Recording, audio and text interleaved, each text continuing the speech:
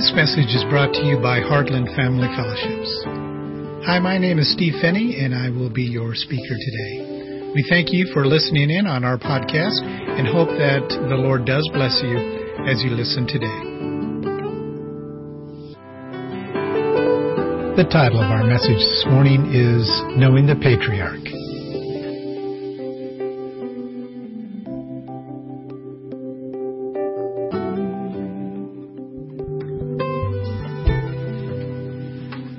So when you guys think of Hebrew, what are some of the word pictures that come to your mind? Just the word Hebrew. Dark skin, good coffee. That was for our coffee lovers. Jehovah Java. Holy grounds. Typically what people do think of, I shouldn't say people, I should say born-again Christians, think of when they think of Hebrew is they think of the patriarchs. Patriarchs classically have been associated with a very, very small group of men,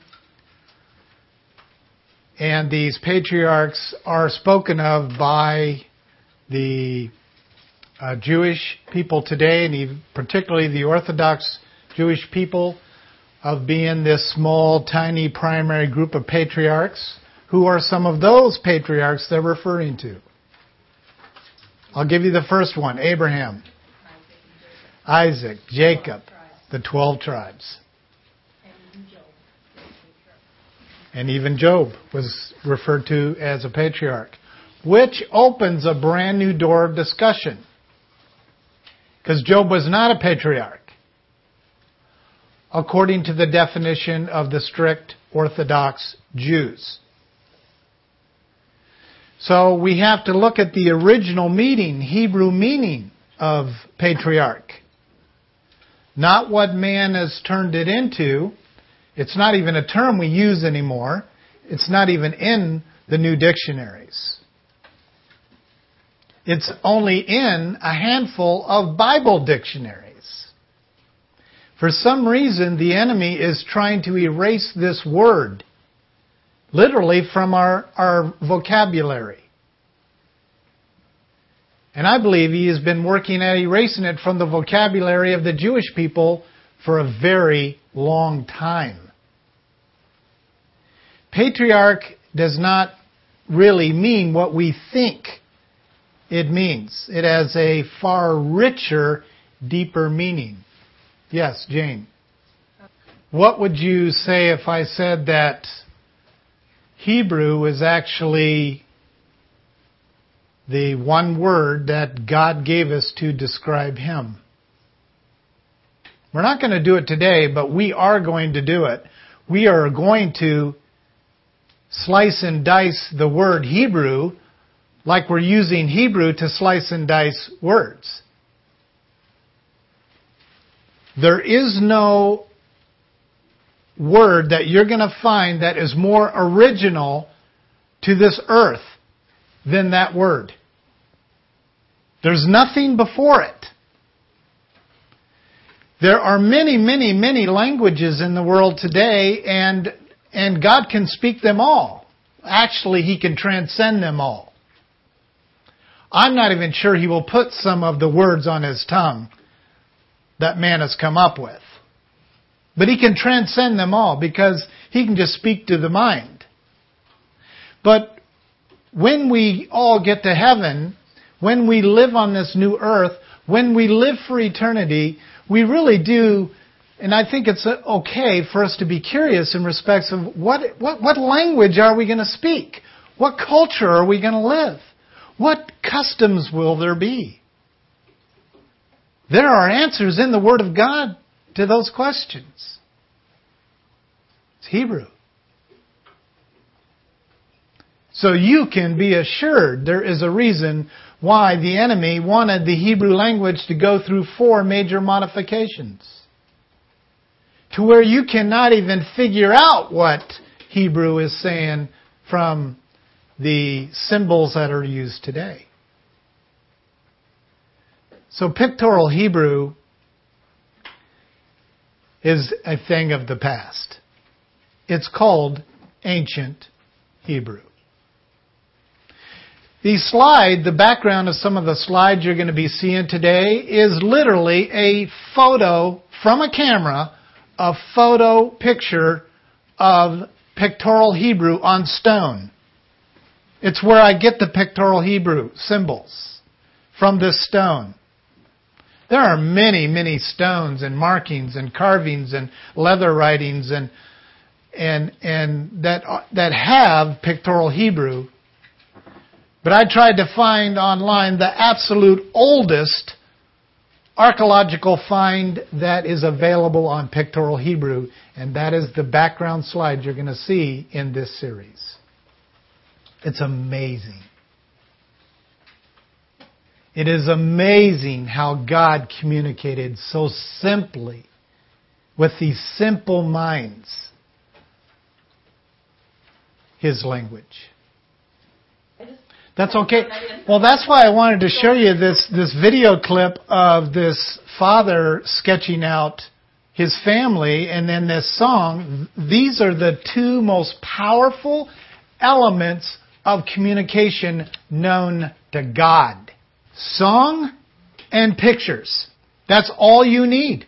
You don't need anything more, actually. We have developed languages, but see, even in God's language, it was pictures.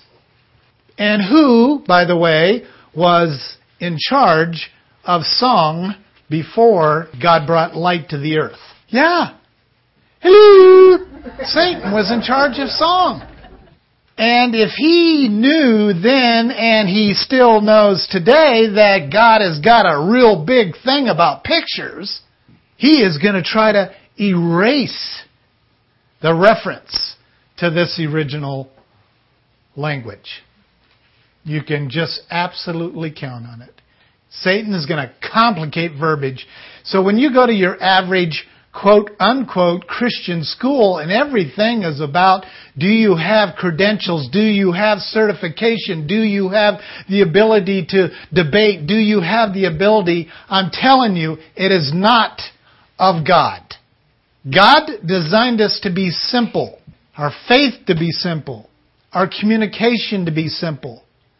And some people view my teachings that I've done for years on and through the Hebrew is very complicated. Well, they're not listening then.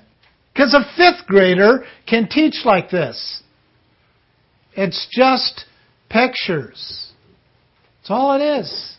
Let's take a look at our Hebrew word picture for today. Kids, you want to come up? I need two. Two of you. Or three. Okay. Phoebe, do you remember what this symbol means? You don't? No, not quite. Gracie, do you remember? Okay. Do you remember what this is? A bug. A bug? A great big one then. Do you remember? Remember the head? And the horns? Ox. Okay. Is it easier to see an ox in this picture or in this picture?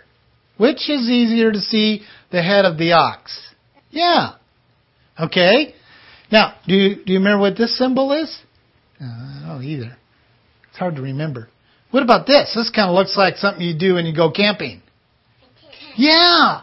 It's a house. So this is a... And this is a... Okay. One of you come over and hold the ox. We finally found a picture of the ox. Okay, hold it up so they can see it. Okay? And Phoebe, you want to come hold the house? And Tori, you're going to read it for me. Okay? So what does this say? This one? An ox house. So it says ox house. Because with Hebrew we read backwards, don't we? Right? That's because God always goes from Revelation backwards. So ox house. And an ox stands for something strong. Just like that big ox. He's strong. Carries a heavy load, doesn't he? Yep. And then we have the house. So the strong house, right? So what does it mean, Tori? What's the word? Strong house. Strong house. Okay, thank you very much. You may sit down.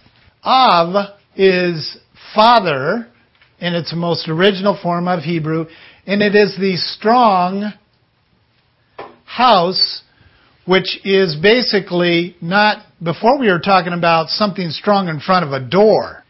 This is actually a strong house. So in our little video clip where it says, let the rains come, let the storms come, and then he's sketching away and there's this little bubble around the family, that is a Hebrew word picture of strong house. That is a patriarch saying, I will protect the family from the storms and the elements of the world.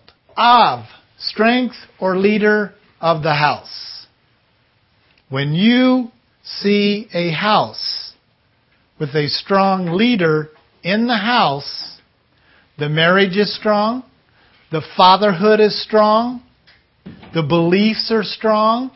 A lot of the words that we are going to extract from the Hebrew customs of family life over the next however many weeks are going to be from this word, father. Jesus referred to his father, and a lot of people say it is from the Greek. Wrong. It was from the Hebrew. It was even an earlier form of Hebrew than what the Pharisees were used to hearing. So Jesus referred to his father as Abba, Abba Father. Ab is Hebrew father. Av is patriarch father. And there is a huge difference. When Jesus referred to himself as the Father in several passages, he was referring to himself as an Ab. But Jesus, when he was referencing his Father, he said, Abba, Father. So here's some key things to remember about Abba, Father. He was using the father of a family, and he was using father as patriarch, which is a high position of respect and honor. Abba, B-A onto the Ab, is an intimate way of saying it. It's like Dada, Abba. So he's saying, you are the daddy of my home. Abba, Father, you are my Av. You are my patriarch. Our patriarch. It's a powerful statement from Jesus. And he uses pictorial Hebrew to say it. It's amazing to me. Okay, so in your mind right now, what is patriarch to you? Before we get into some of the details. It's one of the only words. Founder, okay. Patriarch is one of the only words that you cannot find any Latin in, as you say it in English. It's very rare. Most English words you can find Latin. Remember what I said? There's usually a definition within an English word because it came from the Latin. Almost all of our words, for example, have got the definition within the word. This does not. It stands alone. It's a very, very special word. In fact, I went and looked at the different translations, not all of them, but some of the different translations of the Bible, and some of the translations completely removed patriarch from the Old Testament. The name, it's not even found.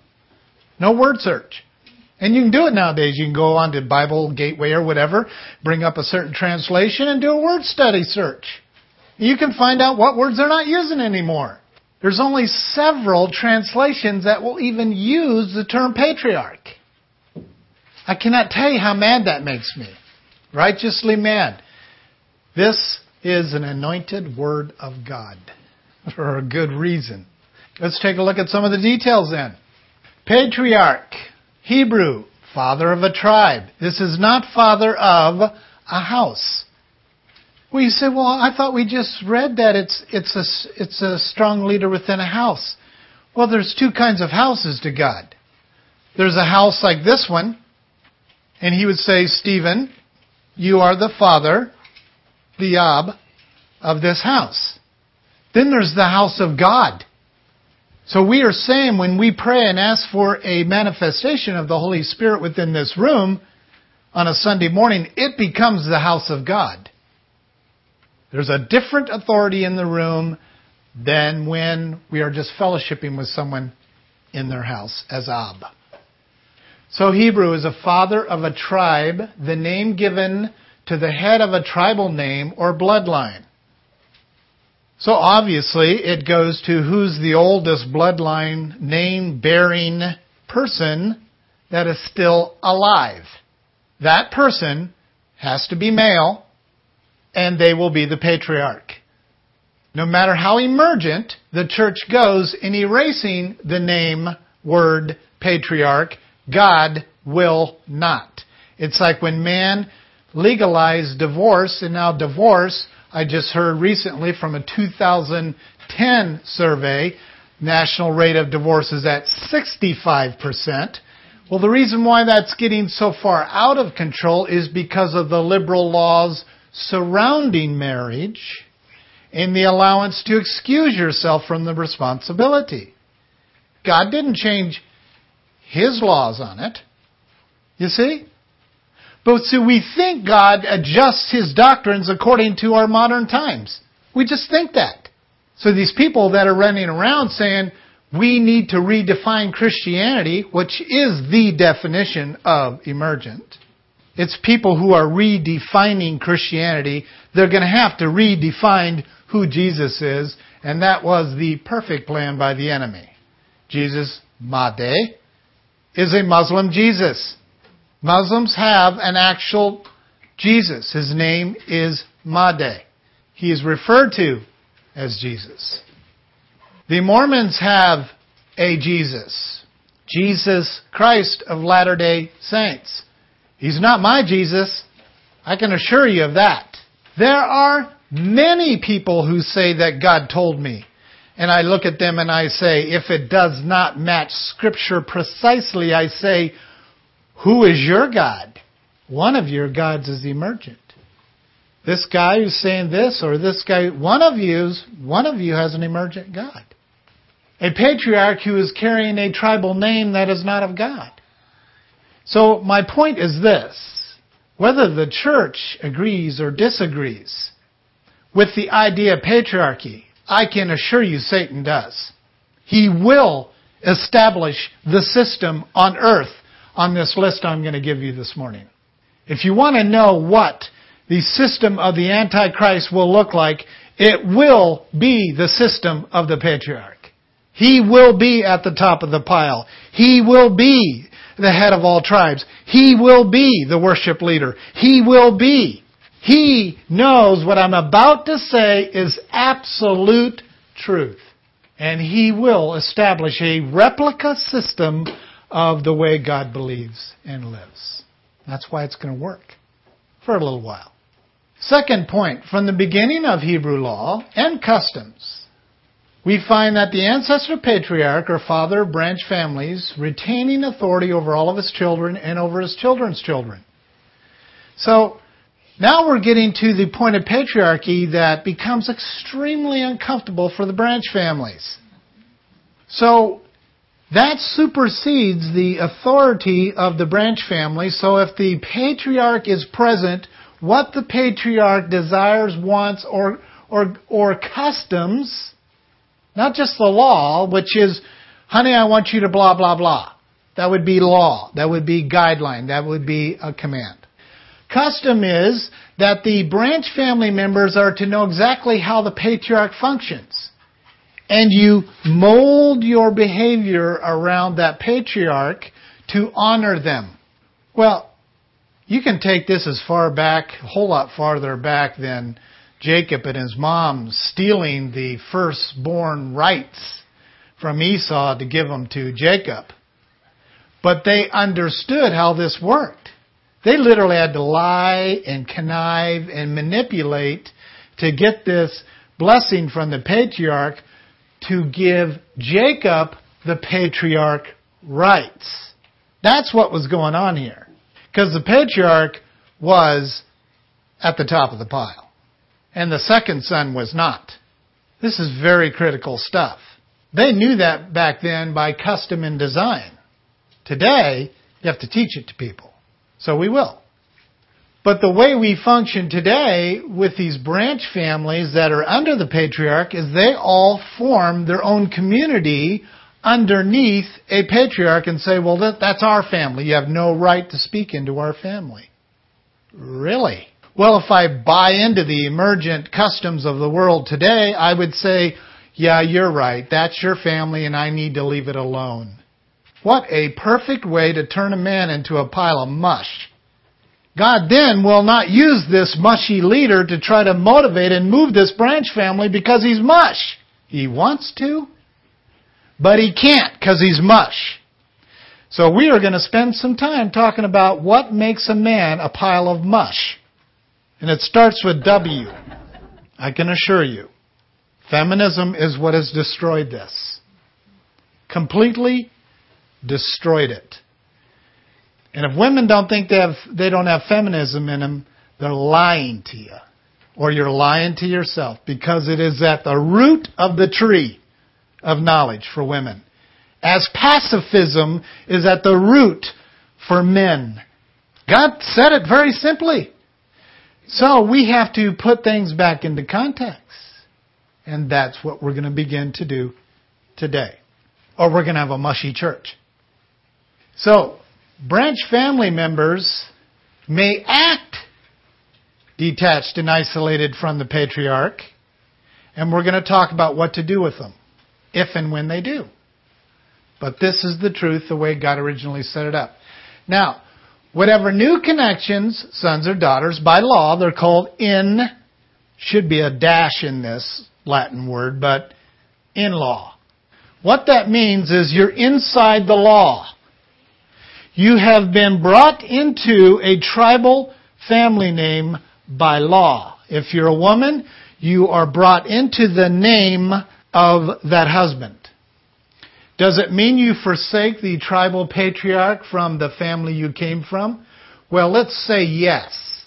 If I told you yes, as women, to leave and forsake your father and mother, then I would be teaching you one of the most destructive elements of family life. Because if your husband died, where are you going?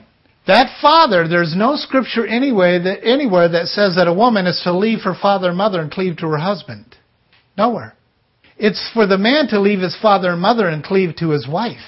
So he can have a branch family, then he yields that branch family as a part of his patriarch system.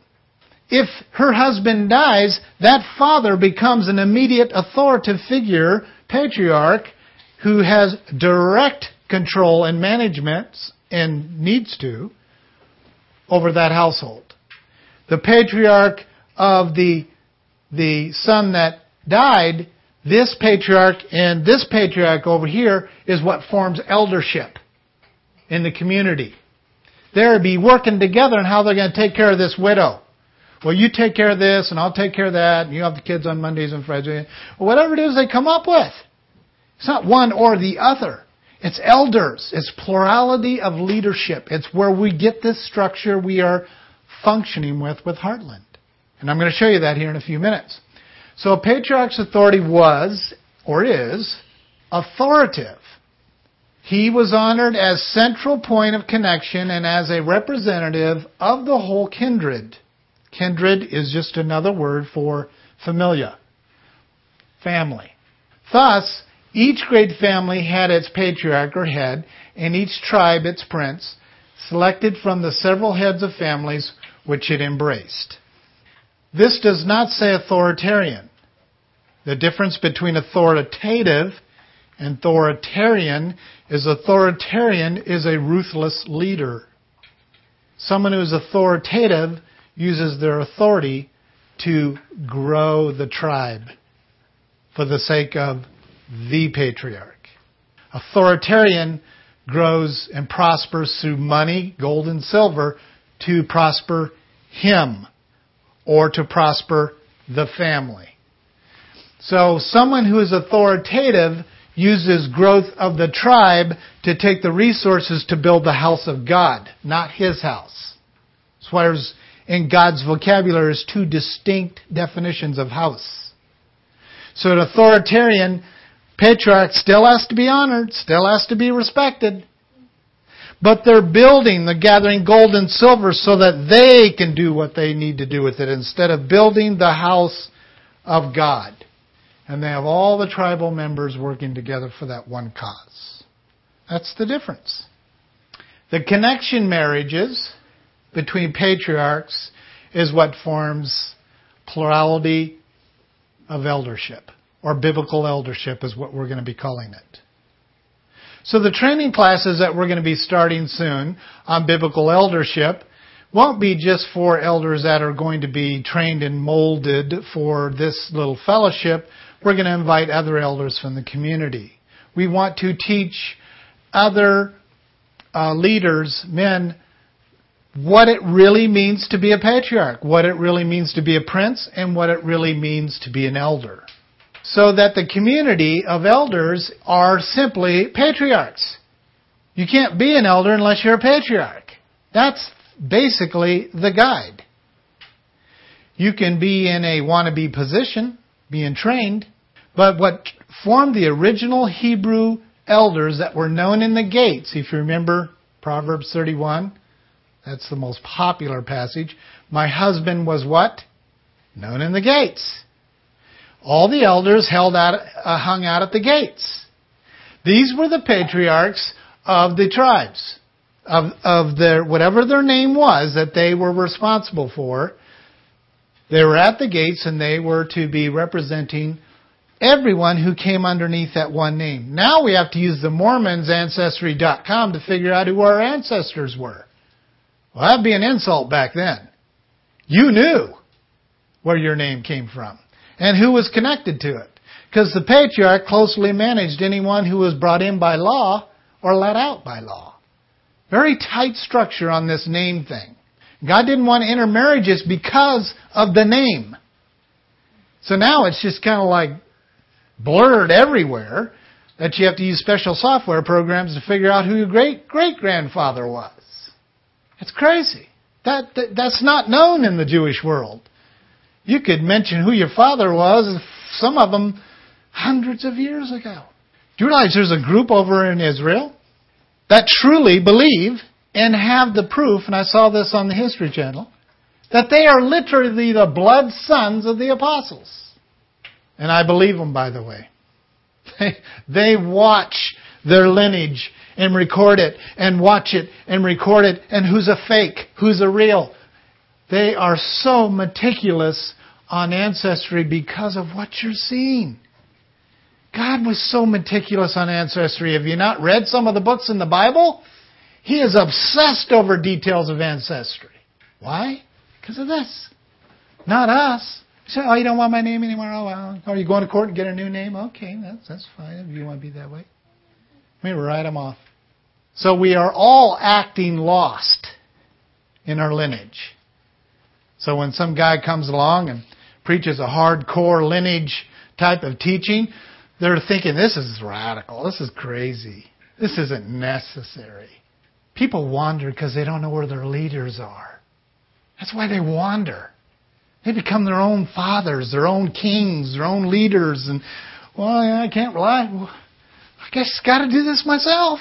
Yeah, if you want to hear something very fascinating, is that of all the 320 primary cultures in the world today, there's many more, but the 320 primary cultures in the world today, not one of those cultures, not one, has a female name. There are no female names in the world today.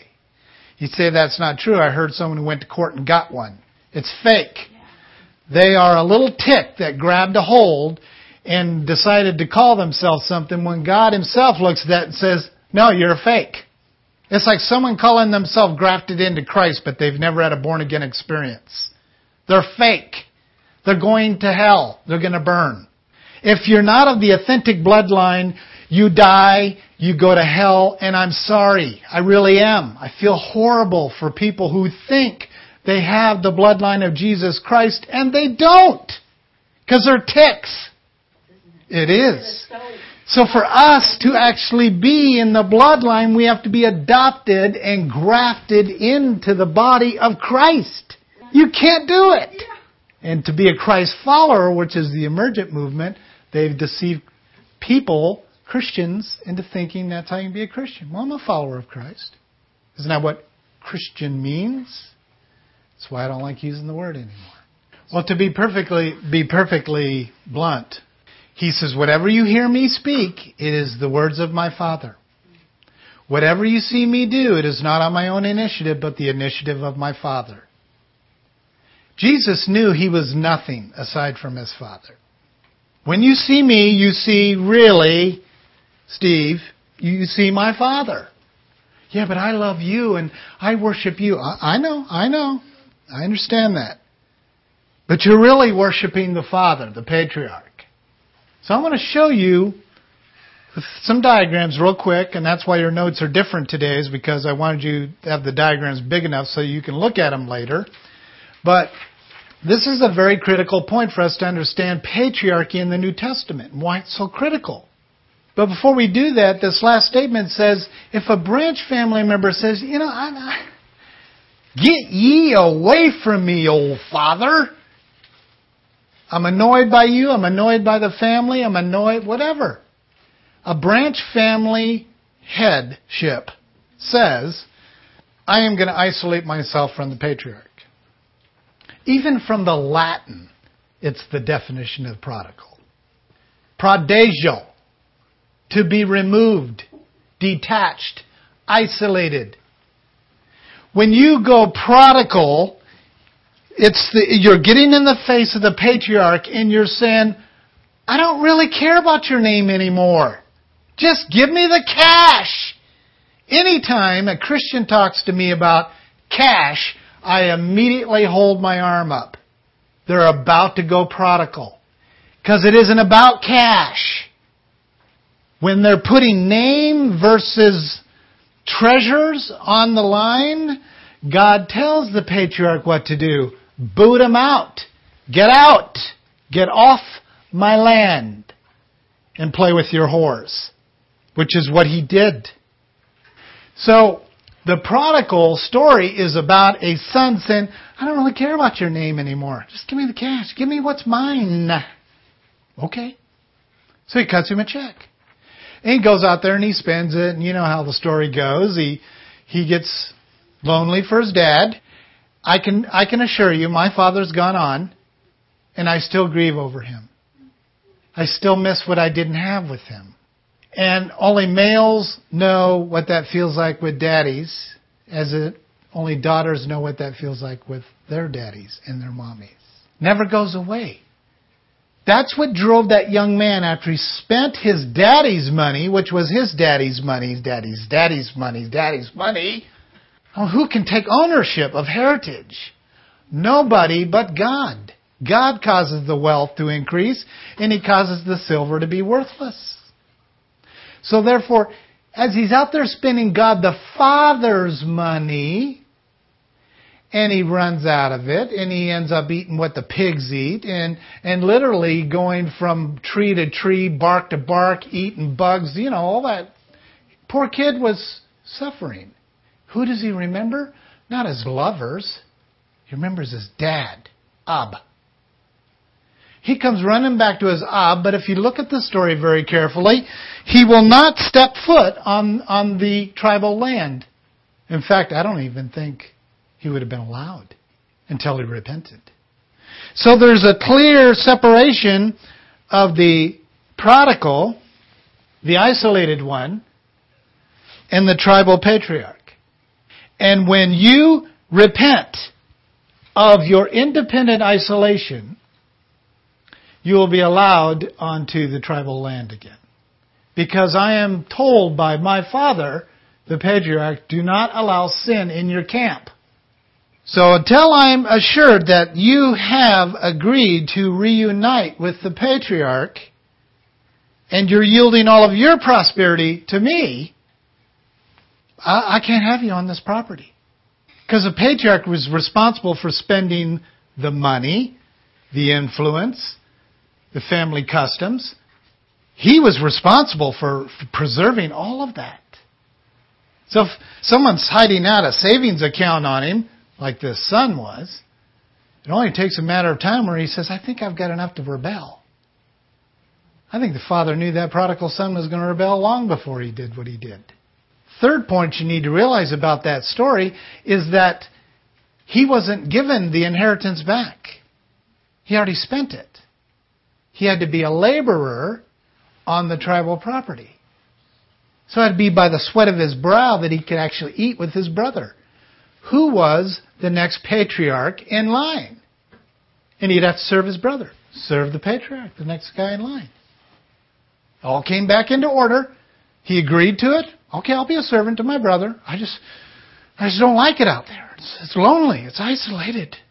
Well, you're forgiven. Go get my robe. Get my ring. He didn't say, get my checkbook.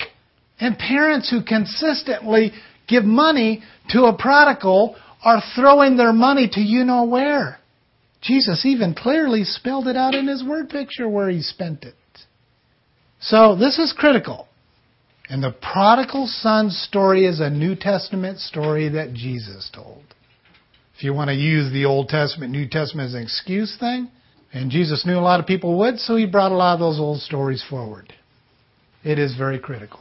Here's the diagrams that we need to quickly cover, and then we will spend more time on them down the road, but I want to give you a snapshot picture of where we're going.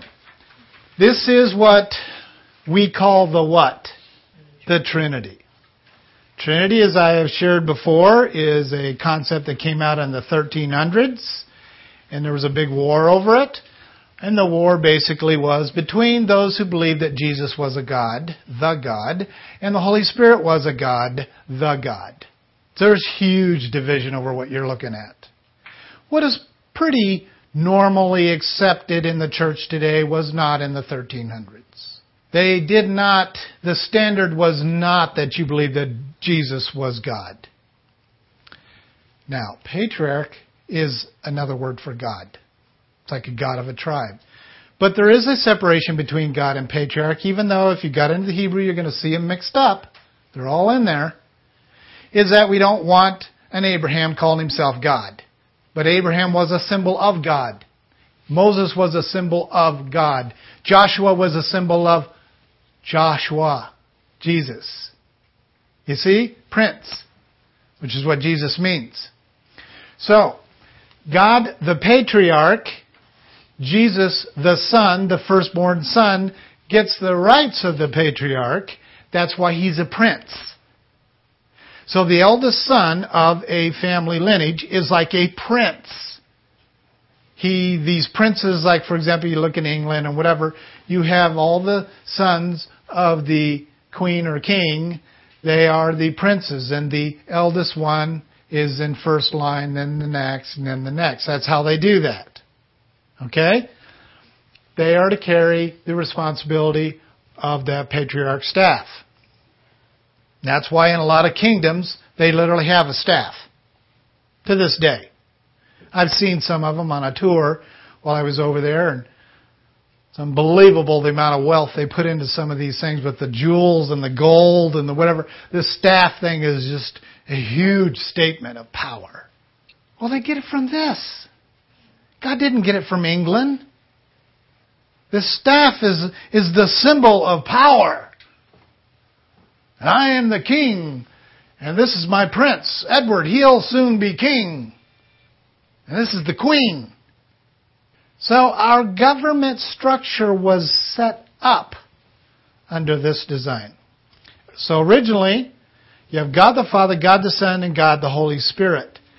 In heaven, before Adam and Eve were even created, there were, as you know in Scripture, primarily through Ezekiel, we see angels were called the sons of God. Do you remember the passage in Job when Satan came with the sons of God before the throne? We say, were these dead people that loved God and they died? No, they're angels. The angels were classified and still are classified as sons of God. So that's your original family. God the Father, God the Son, God the Holy Spirit, and the angels, the sons of God. Family. Tribe. Now you had a prodigal story going on there, remember? What happened? Just quickly, someone tell me what happened. Adam and Eve haven't come on the picture yet. There is a religion out there, and I'm not going to be embarrassed to say it, the Mormons, who believe that Jesus and Satan are brothers. So that deception is put into place so that Satan can ultimately try to take the Patriarch's job again. And they believe he will do it. He won't. He is never going to step foot in this tribal territory again. He will never get a foot across. Never. Why he doesn't understand that? I guess sin makes us stupid, but he's never going to get a footprint across this line. The prodigal story is from Lucifer. He is not going to be granted repentance. Humanly, Jesus told us a story to say, I'm here so you can have repentance. You don't have to end up like Lucifer. So, this is the original family, and the original prodigal is Lucifer saying, well, I'm not just going to disrespect what you got going on there. I want to go right to the top and manage the whole deal. So, gals, I want to tell you something. When you dishonor your husbands, you are literally manifesting the actions of Satan. Because it is the woman is to show the world how to respect the earthly patriarch and also the prince. And when she dishonors him, she is literally trying to get at the patriarch saying, I can rule this territory better than you. Because Jesus is not a ruler yet. Do you understand that? He has not been given the staff. He's going to be given the staff after judgment. God is the one holding the staff. So all these timely pieces, God literally now brings Adam and Eve to exemplify patriarchy on the earth. He's going to show the enemy how it works. And the enemy is going to try to destroy it, and God is still going to get victory because of it.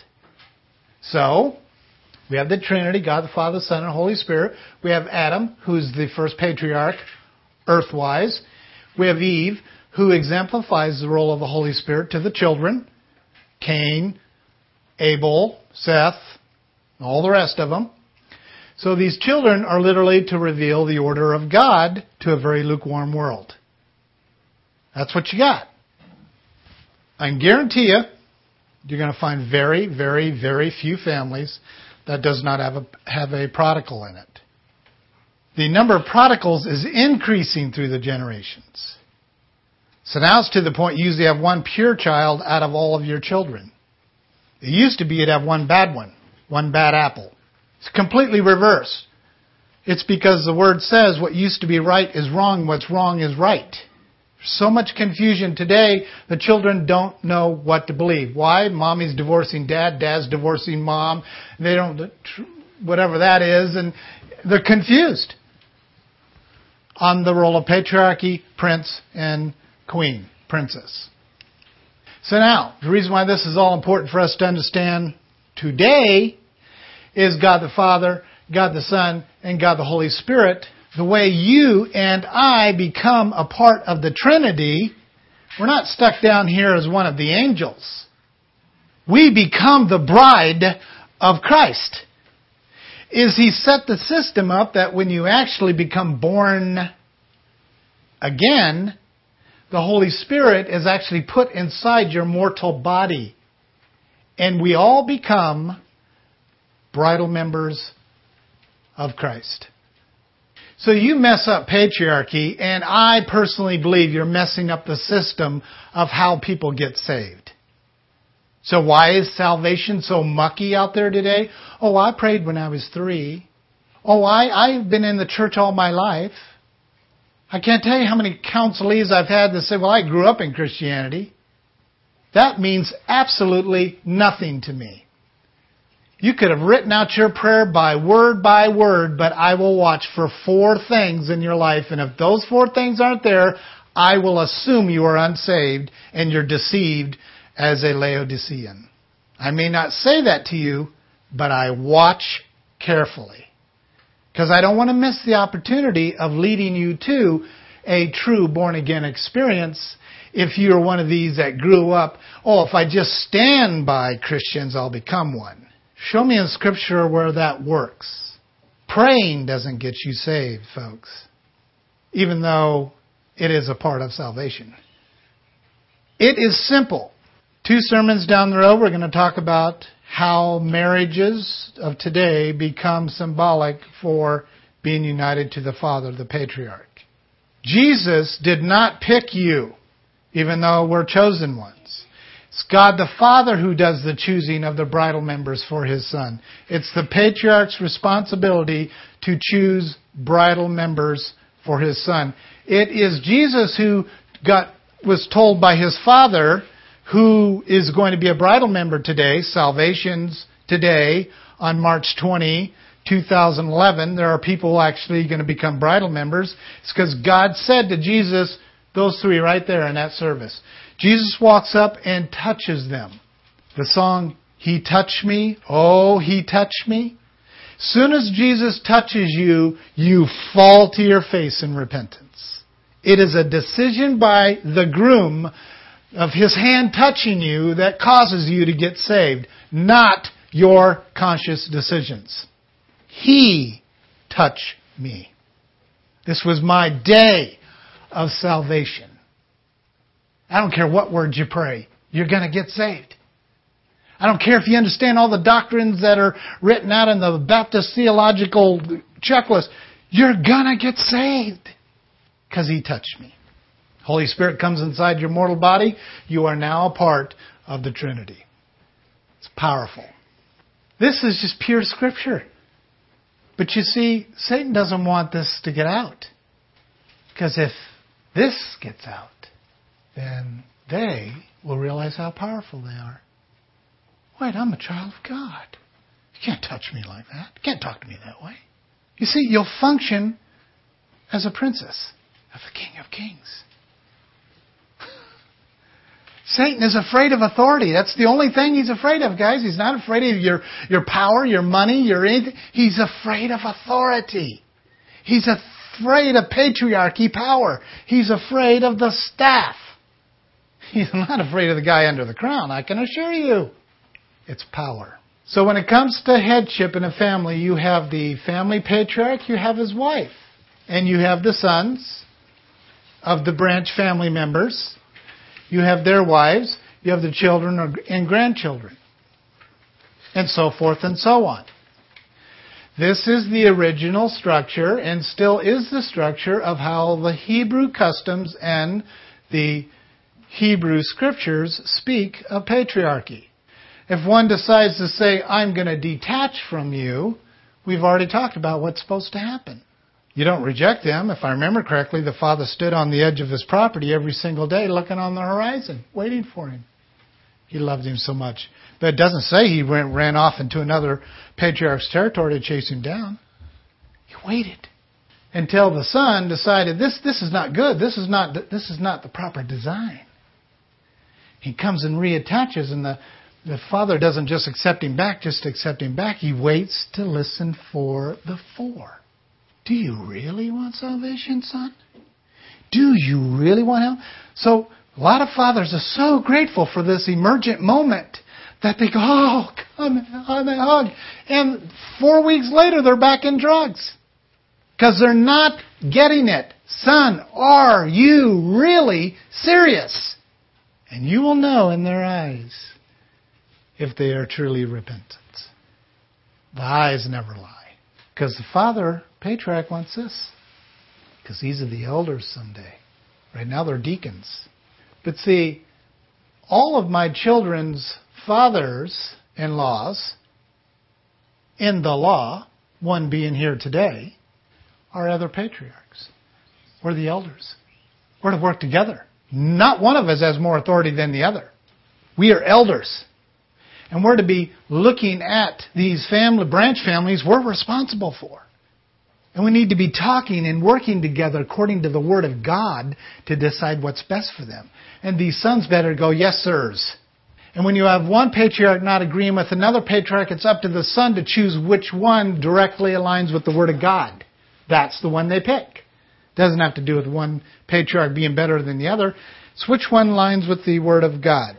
That takes some studying to show thyself approved to handle accurately the word of truth by the deacon, the son. That's why we get our church structure from what I just covered with you. The senior pastor is just one of the elders.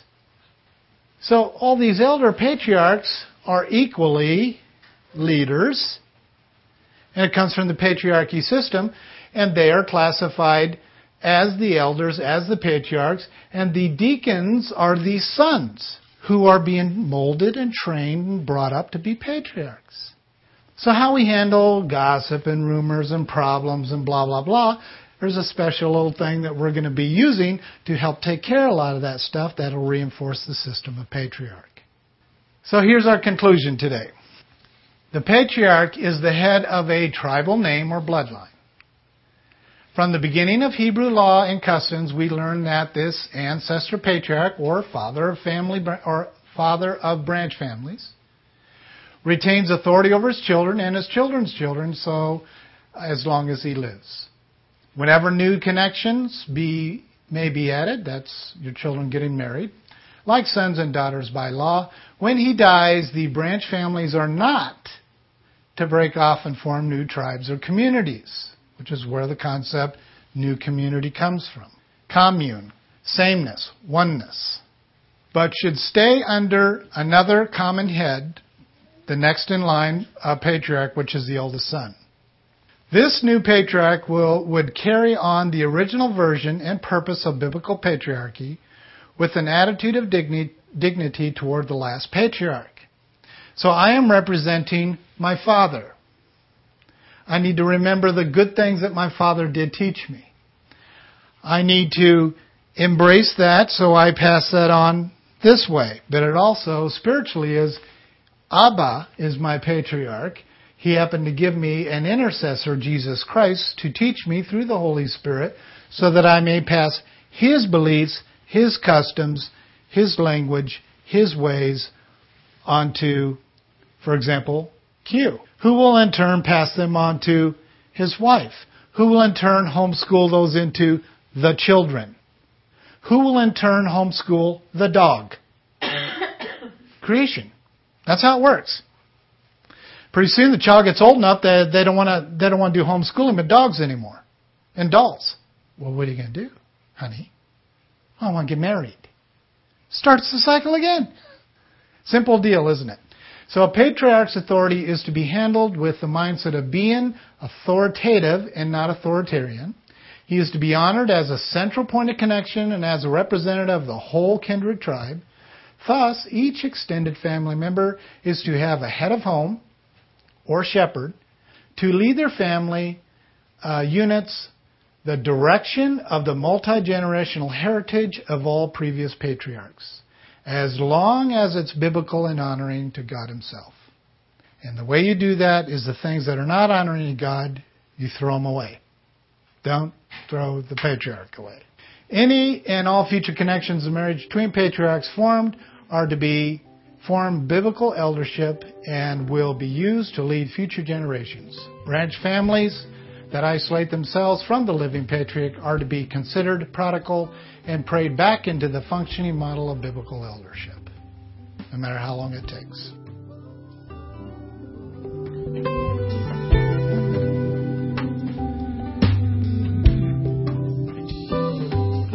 Thank you for joining us today. Heartland Family Fellowship is a local church plant here in Sterling, Kansas.